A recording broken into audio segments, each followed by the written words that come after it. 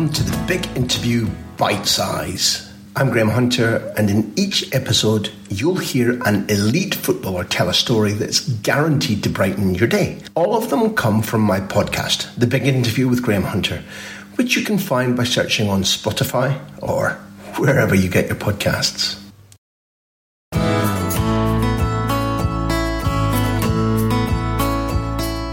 Your book where you decide that there might be a way to learn a little bit more by speaking to a maestro.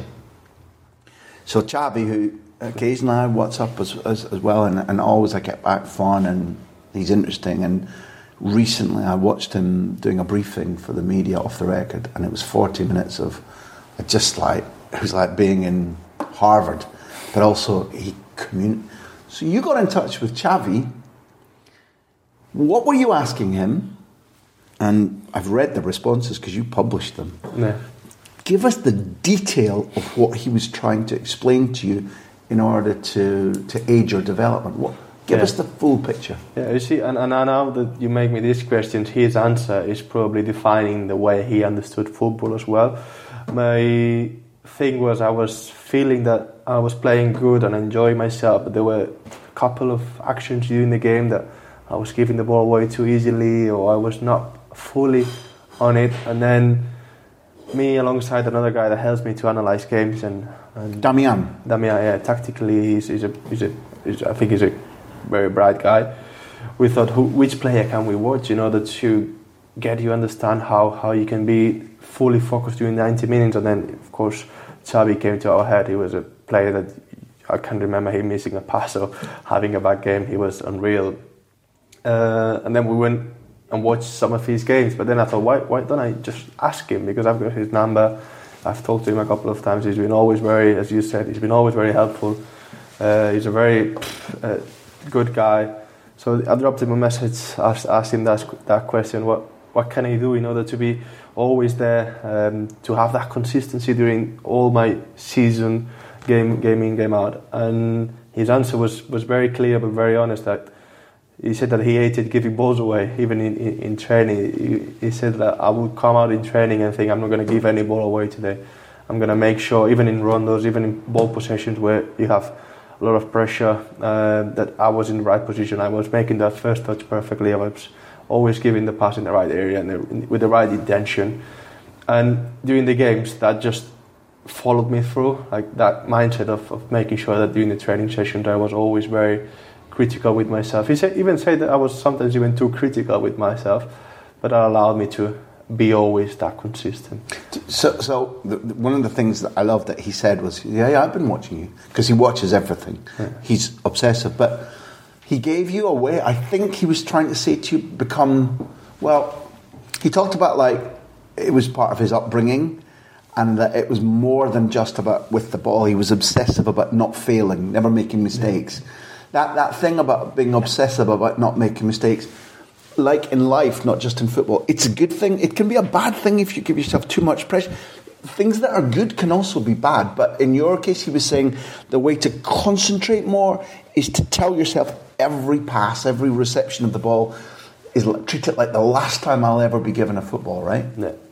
And the fact of hating giving a ball away or hating making a mistake kept him active, kept him always on his toes, kept him always wanting to do the right thing.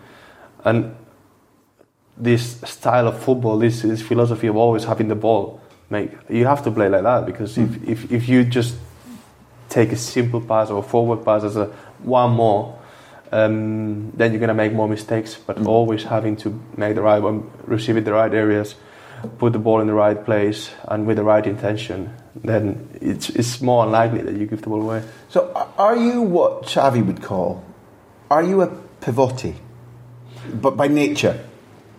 I felt more comfortable in that position, but I also love defending as well. So I'm in between those areas and getting into the middle and trying to connect with players. When I was able to play with some great players in the middle, like in Valencia, even here in Southampton, and I'm behind them and they're the more creative ones. I just give them the ball and they can play between the lines there and create, put the last pass.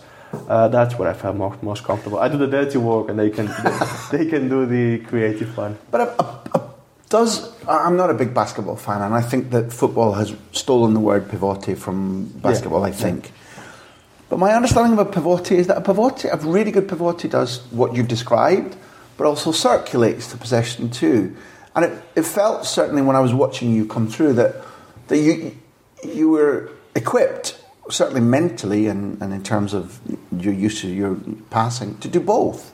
That you could, not be the 10 between the lines, but a pivot is kind of like the nerve centre through which everything travels, and maybe ugly possession becomes good possession. Mm. Do you know what I mean? Yeah, and probably looking at the best matches or the matches I've enjoyed the most is the one that I touched the ball a lot. And of course I defended and I could put some tackles in and winning headers, but being able to circulate that ball, being able to touch it, to be close to it, to attack again and again, that's when I enjoyed it. Does it feel in those moments that not like I'm the best, but this game is mine?